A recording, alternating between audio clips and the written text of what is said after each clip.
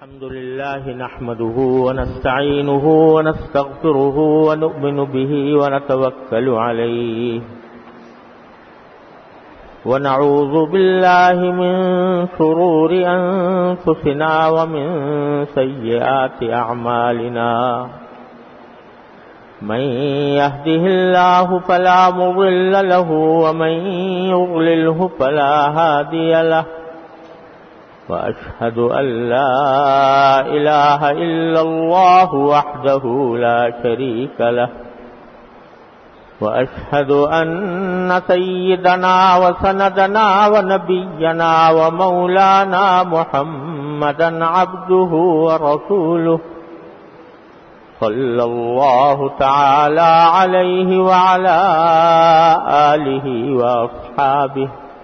وبارك وسلم تسليما كثيرا أما بعد فأعوذ بالله من الشيطان الرجيم بسم الله الرحمن الرحيم والتين والزيتون وطور سينين وهذا البلد الأمين لقد خلقنا الإنسان في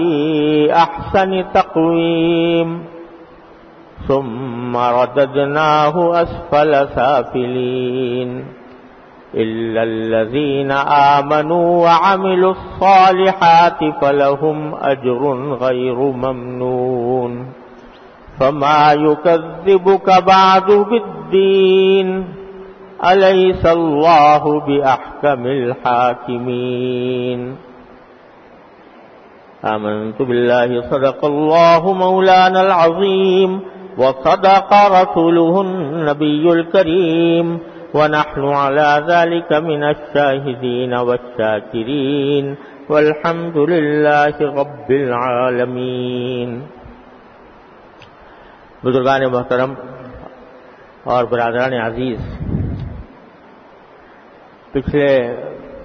کچھ دن میرے سفر میں گزرے. اس سے پہلے سورہ والتین کی کچھ تشریح شروع کی تھی، اسی کو اب مکمل کرنے کا ارادہ ہے. اللہ تبارک و تعالی اپنے رضا کے مطابق اس کی صحیح تشریح کی توفیق عطا فرمائے. اس صورت میں نے عرض کیا تھا کہ اللہ تبارک و تعالی نے 4 چیزوں کی قسم کھائی ہے: انجیر کی اور زیتون کی اور کوہ طور کی، جس پر حضرت موسیٰ علیہ السلام کو تورات عطا فرمائی گئی تھی، اور پھر مکہ مکرمہ کے شہر کی. اور میں نے عرض کیا تھا کہ یہ 4 چیزوں کے قسموں سے در حقیقت 3 مختلف انبیاء کرام کی تعلیمات کی طرف اشارہ ہے.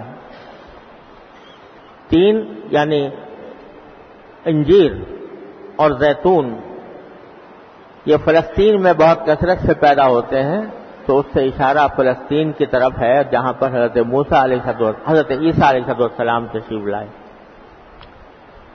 اور طور سینا یہ پہاڑ ہے جو صحرائے سینا میں واقع ہے،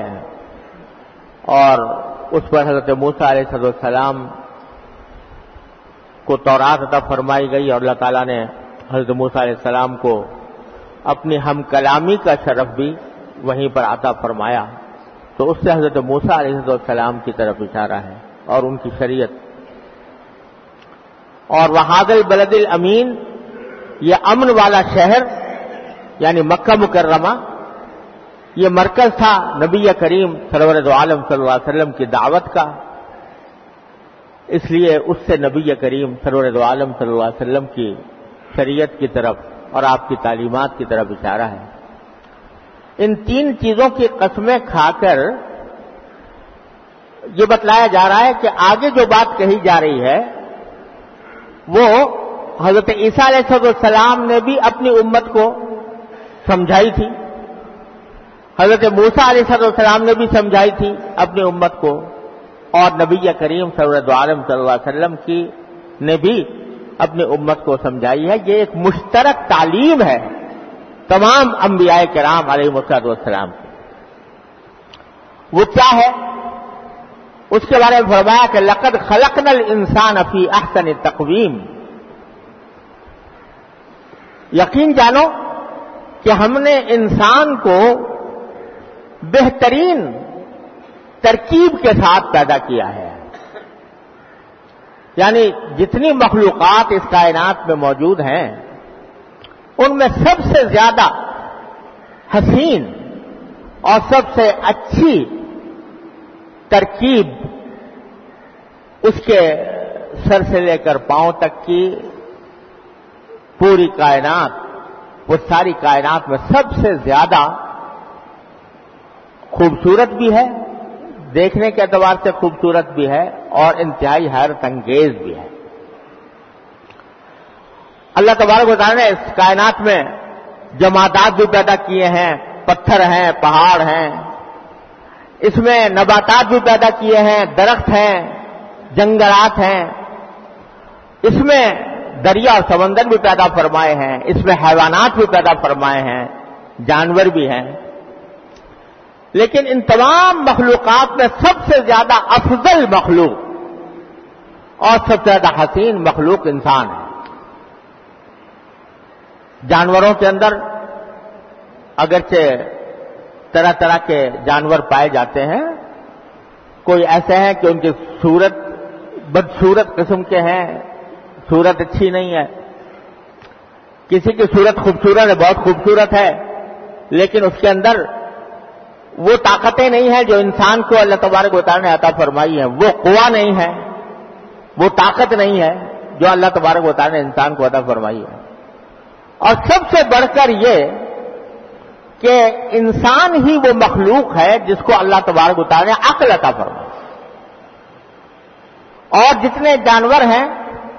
ان کو کچھ شعور تو ہے، تھوڑا بہت احساس ہے، لیکن عقل نہیں۔ وہ عقل جو انسان کو پتہ نہیں کیا کچھ ایجاد کرنے کی صلاحیت عطا کرتی ہے، اسی عقل کی بدولت انسان نے بڑے بڑے جانوروں کو اپنا تابع بنا رکھا ہے۔ گھوڑا ہے، اس کو ایک بچہ بھی اس کے منہ میں لگام ڈال کر اس کے اوپر سواری کرتا ہے، حالانکہ گھوڑا بڑا طاقتور ہے انسان کے مقابلے میں۔ گائے ہے، بھینس ہے، اگر ان کی طاقت کے اعتبار سے دیکھو تو انسان کچھ بھی نہیں ان کے آگے، لیکن ان کو اپنا تابع فرمان بنا رکھا ہے، ان سے دودھ نکالتے ہیں، اس سے اپنے منافع حاصل کرتے ہیں۔ یہ عقل کی بدولت، اللہ نے انسان کو عقل دی ہے، اس عقل کی بدولت بڑے بڑے طاقتور جانوروں کو انسان اپنے تصرف میں لے آتا ہے اور اپنا تابع بنا لیتا ہے۔ یہ عقل کسی اور کے پاس نہیں ہے، جانوروں میں کسی اور کے پاس نہیں ہے، حیوانات میں کسی اور کے پاس نہیں ہے سوائے انسان کے۔ تو اللہ تبارک و تعالیٰ نے انسان کو ایسا بنایا کہ اعضاء اس کے بھی متناسب، موضوع، اور ایسا نہیں ہے کہ ناک بہت لمبی ہو گئی اور کان چھوٹا ہو گیا ہو، یا کان بہت لمبا ہو گیا اور ناک چھوٹی ہو۔ ایک توازن کے ساتھ اللہ تبارک و تعالیٰ نے انسان کے اعضاء بھی بنائے ہیں، اس کے اندرونی کارخانہ بھی ایسا لگایا ہے کہ جس سے اس کی زندگی قائم رہتی ہے، اور اس کے ساتھ ساتھ اس کو عقل عطا فرمائے۔ اور اس عقل کی بدولت انسان نہ صرف یہ کہ بڑی بڑی چیزوں کو اپنا تابع بنا لیتا ہے، سمندر ہے وہ اس کے آگے انسان کی کیا حقیقت ہے، لیکن اس میں تیرنا بھی اس کو آ گیا، اس میں کشتی چلانا بھی اس کو آ گیا، اور اس کے اندر جہاز بھی اس نے بنا لیے، اور ہوا کے اندر ہوائی جہاز بنا لیے، سب اس کی عقل کی بدولت جو اللہ تبارک و تعالیٰ نے انسان کو عطا فرمائی۔ تو یہ عقل ایک ایسی چیز ہے جس کے نتیجے میں انسان پوری کائنات کی ساری مخلوقات سے زیادہ افضل ہو گیا، اور اسی عقل کے بدولت اللہ تبارک و تعالیٰ نے اچھے برے کی تمیز بھی پیدا فرما دی۔ کون سی چیز اچھی ہے، کون سی چیز بری ہے، اس کی تمیز بھی انسان کو اللہ تبارک و تعالی نے عطا فرمائی اور اس کے اندر تمام قوتیں رکھی. اس کے دل میں اس کو بھوک بھی لگتی ہے, اس کے دل میں جنسی خواہشات بھی پیدا ہوتی ہیں, اس کو غصہ بھی آتا ہے اور اس کے سوچنے اور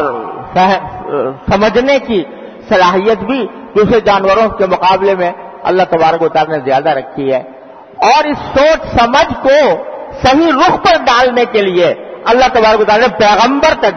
بھیجے ہیں, انبیاء کرام علیہ السلام تشریف لائے ہیں, ان کے اوپر وحی اتاری ہے اور ان کے ذریعے انسان کو بتایا ہے کہ تمہاری عقل تو ہم نے تم کو دے دی ہے, لیکن یہ عقل بعض اوقات تمہیں غلط راستے پر بھی لے جا سکتی ہے, لہذا اس عقل کو شریعت کے تابع رکھو اور انبیاء کرام کی تعلیم کے مطابق اس عقل کو استعمال کرو, تو تمہیں پتہ چلے گا کہ کون سا کام اچھا ہے اور کون سا برا ہے. تو جب انسان اپنے ان تمام صلاحیتوں کو ٹھیک بروئے کار لاتا ہے, غصے کو وہیں استعمال کرتا ہے جہاں اس کی ضرورت ہے, بے جگہ استعمال نہیں کرتا. شہوت کو اسی جگہ استعمال کرتا ہے جہاں اس کی ضرورت ہے, جہاں اللہ تعالیٰ نے اس کی اجازت دی ہے, غلط جگہ پر استعمال نہیں کرتا. اپنی عقل اور سوچ سمجھ کو, اپنے اعمال و افعال کو, اپنی طاقتوں کو انہی جگہوں پر استعمال کرتا ہے جو اللہ تبارک و تعالیٰ کی رضا کے مطابق ہیں. تو یہ احسن تقویم کے اندر داخل ہوتا ہے, یعنی تمام کائنات میں سب سے زیادہ افضل, سب سے زیادہ اللہ تبارک و تعالیٰ کا محبوب, سب سے زیادہ اللہ تبارک و تعالیٰ کی نگاہ میں اشرف مخلوق یہ بن جاتا ہے. لیکن اگر وہ ان صلاحیتوں کو غلط استعمال کرے, غصہ وہاں کر رہا ہے جہاں غصہ نہیں کرنا, اور اس جگہ پر اس کو استعمال کر رہا ہے جہاں اللہ تعالیٰ نے منع کیا ہے. مثلا قرآن کریم نے کہا ہے کہ لا تقل لهما اف ولا تنهرهما, اپنے والدین کو کبھی اف بھی مت کہنا, کبھی جھڑکنا بھی نہیں. تو یہ قید لگا دی ہے انسان کے اوپر کہ غصے کے اوپر, کہ کبھی والدین کے اوپر غصہ نہیں کرنا. اب اگر کوئی آدمی اپنے والدین پر غصہ کرتا ہے اور ان کو جھڑکتا ہے تو یہ غصے کا غلط استعمال کر رہا ہے, غلط راستے پر لے جا رہا ہے. شہوت جو انسان کی فطرت میں داخل ہے کہ اس کو عورت کی طرف ایک رغبت ہوتی ہے, اسی کا نام شہوت ہے. اس کے لیے اللہ تعالیٰ تبارک و تعالیٰ نے ایک حلال راستہ عطا فرما دیا ہے کہ تمہاری بیوی ہے, اس کے ساتھ تم اپنی اس خواہش کو پورا کر سکتے ہو. اگر اس کو اس جگہ استعمال کرتا ہے, اس شہوت کو اور اس رغبت کو اپنی بیوی کے ساتھ استعمال کرتا ہے, تو نہ صرف یہ کہ جائز ہے بلکہ اس پر ثواب ہے. لیکن اگر یہ شہوت کا جذبہ انسان ناجائز طریقے پر استعمال کرے, غیر محرم عورتوں کے ساتھ, یا تو اللہ بچائے بے حیائی کا ارتکاب کرے, یا کم از کم اپنی نگاہ کو غیر محرم خواتین کو دیکھ کر لذت حاصل کرنے کی غرض سے نگاہ استعمال کرے, بد نظری کرے, تو یہ اللہ بچائے اس طاقت کا غلط استعمال ہے, اور اس صورت میں انسان اشرف المخلوقات کی فہرست سے گر کر نیچے آ جاتا ہے. حدیث میں رسول اللہ صلی اللہ علیہ وسلم نے ارشاد فرمایا, آپ کی طرف یہ بات منسوب ہے کہ آپ نے ارشاد فرمائی کہ ایک شوہر اپنے گھر میں آیا اور اس نے اپنی بیوی کو محبت کی نگاہ سے دیکھا, اور بیوی نے شوہر کو محبت کی نگاہ سے دیکھا, تو اللہ تعالیٰ دونوں کو رحمت کی نگاہ سے دیکھتے ہیں, دونوں کو رحمت کی نگاہ سے دیکھتے ہیں, کیونکہ صحیح جگہ پر استعمال کر رہے ہیں, اپنی نگاہ کو صحیح جگہ پر استعمال کر رہے ہیں. لیکن اگر کوئی شخص اس کو غلط استعمال کرے تو حدیث میں آتا ہے کہ آنکھیں بھی زنا کرتی ہیں. یہ آنکھوں کا زنا ہے کہ آدمی اس کو غلط استعمال کرے اور غیر محرم عورتوں کو دیکھ کر اس سے لذت حاصل کرے, عورتوں کو دیکھ کر براہ راست یا ان کی تصویریں دیکھ کر. اللہ بچائے آج کل یہ فتنہ بہت زیادہ پھیلا ہوا ہے، اللہ تعالی ہم سب کو کی اسے حفاظت فرمائے. تو یہ انسان کو اس اشرف المخلوقات کے مقام سے نیچے گرا دیتا ہے. یا مثلا اگر اللہ تعالی نے یہ ہاتھ پاؤں انسان کو اس لیے دیے ہیں کہ اس سے جائز طریقے سے اپنی روزی کمائے، حرام طریقے سے کمانے شروع کر دے گا تو یہ ہاتھ پاؤں کا غلط استعمال ہے. اس صورت میں انسان اشرف المخلوقات سے نیچے گر گیا. تو اللہ تعالیٰ فرماتے ہیں کہ ہم نے پیدا تو کیا تھا بندے کو، انسان کو احسن تقویم میں، بہترین ترکیب کے ساتھ، بہترین اجزاء کے ساتھ، بہترین صلاحیتوں کے ساتھ، بہترین قوتوں کے ساتھ، لیکن ثم رددناہ اسفل سافلین، پھر ہم نے اس کو لوٹا کر گرا دیا نیچے سے بھی نیچے درجے میں، نیچے سے بھی نیچے درجے میں. کیا مانا؟ کہ دنیا کے اندر نیچے سے نیچے اس طرح کہ جب اپنی صلاحیتوں کو، اپنی قوتوں کو اس نے غلط استعمال کیا تو یہ حیوانات سے بھی بدتر ہو گیا، کتے بلی سے بھی بدتر ہو گیا. کیوں؟ اس لیے کہ کتے بلی کو اللہ تعالیٰ نے عقل ہی نہیں دی. جب عقل نہیں دی، تمیز نہیں دی، تو اس کے اوپر کوئی ذمہ داری بھی نہیں ہے کہ یہ چیز تمہارے لیے حلال ہے یا حرام ہے. کتے کے لیے حلال حرام کچھ نہیں، بلی کے لیے حرام حلال کچھ نہیں، شیر اور بھیڑیے کے لیے حرام حلال کچھ نہیں، اس لیے کہ اللہ نے اس کو عقل ہی نہیں دی. لیکن انسان کو عقل دی تھی، سمجھ دی تھی، تمیز دی تھی، اور پھر وہ اس کا غلط استعمال کر رہا ہے تو کتے بلی سے بدتر ہے. اسفل سافلین، دنیا میں تو اسفل سافلین یہ ہے، اور آخرت میں اسفل سافلین یہ ہے کہ جہنم کے نچلے سے نچلے طبقے میں اس کو ڈال دیا جائے گا، کیونکہ اس نے اللہ تعالیٰ کی دی ہوئی نعمتوں کو اس کی رضا میں استعمال کرنے کے بجائے اس کے ناراضگی کے کاموں میں استعمال کیا، گناہوں میں استعمال کیا، اپنی بہترین صلاحیتیں اللہ تعالیٰ کی نافرمانی میں خرچ کی. اس واسطے اس کا جزا، اس کا صلہ یہ ہے کہ وہ اسفل السافلین میں، جہنم کے ادنا طبقے کے اندر اس کو پھینک دیا جائے گا. تو فرمایا کہ الا الذین آمنوا وعملوا الصالحات، ہاں وہ لوگ جو ایمان لائے اللہ پر، اللہ کے پیغمبروں پر، نبی کریم سرور دو عالم صلی اللہ علیہ وسلم کی تعلیم پر، قرآن کریم کی تعلیمات پر، رسول کریم صلی اللہ علیہ وسلم کی ہدایات پر ایمان لائے. وعملوا الصالحات، اور انہوں نے نیک عمل کیے. نیک عمل کرنے کے کیا معنی؟ کہ جو صلاحیتیں ہم نے ان کو عطا فرمائی تھیں ان کو ٹھیک ٹھیک شریعت کے دائرے میں رہ کر اللہ کے حکم کے مطابق، اللہ کے رسول کے حکم کے مطابق صلی اللہ علیہ وسلم ان صلاحیتوں کو استعمال کیا اور حلال کو حلال قرار دیا، حرام کو حرام سمجھا، اور حرام سے اپنے آپ کو بچا کر اللہ تعالیٰ کے حکم کے مطابق زندگی گزاری. جنہوں نے یہ نیک کام کیے فلہم اجر غیر ممنون، تو ان کے لیے ایک ایسا انعام ہے جو غیر ممنون، جو کبھی ختم ہونے والا نہیں. یعنی جنت کی جو نعمتیں ہیں، جنت میں اللہ تبارک و تعالی اپنی رحمت سے ہم سب کو عطا فرما دے، تو جنت میں جانے کے بعد جو نعمتیں ملی وہ کبھی چھنیں گی نہیں، کبھی ختم نہیں ہوں گی. انسان کو دنیا کے اندر تو یہ ہوتا ہے کہ جو نعمتیں ملی ہوئی ہیں کبھی نہ کبھی ختم ہو جاتی ہیں، چھن جاتی ہیں. صحت ہے،